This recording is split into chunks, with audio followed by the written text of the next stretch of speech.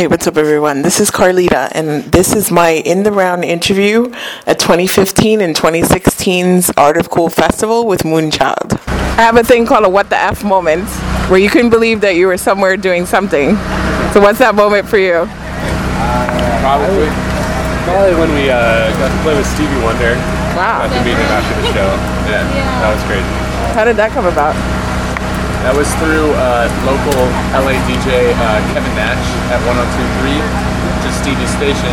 He had heard our music and then one day just played one of our tracks for Stevie, and it was like 2 days before his House Full of Toys benefit show, and it was like, get him on the show. And we got an email like 2 days before. This isn't real. Yeah, I'm from LA, so I remember you at that. Oh, yeah. Okay, yeah. Nice. I want to be part of that. So you guys are working on an album? Yes, we are. So what's the timeline around it?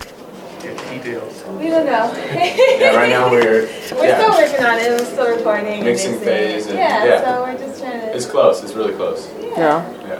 What can we expect to hear on it? Is it going to be more along the lines of your last album? Like, what are we going to hear? Evolution, I guess. New influences on it. New influences, yeah. But, you know. Same sound. We didn't go hard metal on this one. What's the creative process like when you're working together? We all kind of write part of each song, and then it comes together. So, like, I'll write a verse and chorus, and then they'll help me out with the bridge, or they'll make a beautiful track around it, or they'll send me one of their beats, and I'll write over it. So you've gotten a lot of crazy cosigns. So has there been one person in particular that has stuck out that you're like, oh my God, I can't believe this person's listening to my music? There's been a lot. Joe Scott, Stevie Wonder, DJ Jazz and Jazz.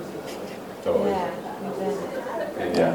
Hard to beat the Stevie cosign, you know? Right. Yeah. Yeah, that's true. That's definitely true. Yeah. That's cool. That one. But yeah, special. Is there like a place in the world where somebody's listening to your music that you had no idea that you had a fan?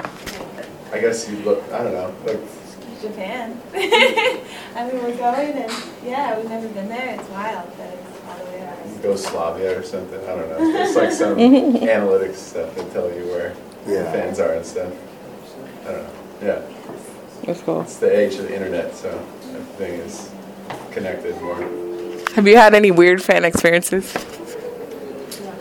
Yeah. Austin. This one guy came up and was like, man, I've had sex to you guys' music. We didn't know what to say. Okay. Thanks, I guess. You're welcome. Yeah, there you go. That's funny.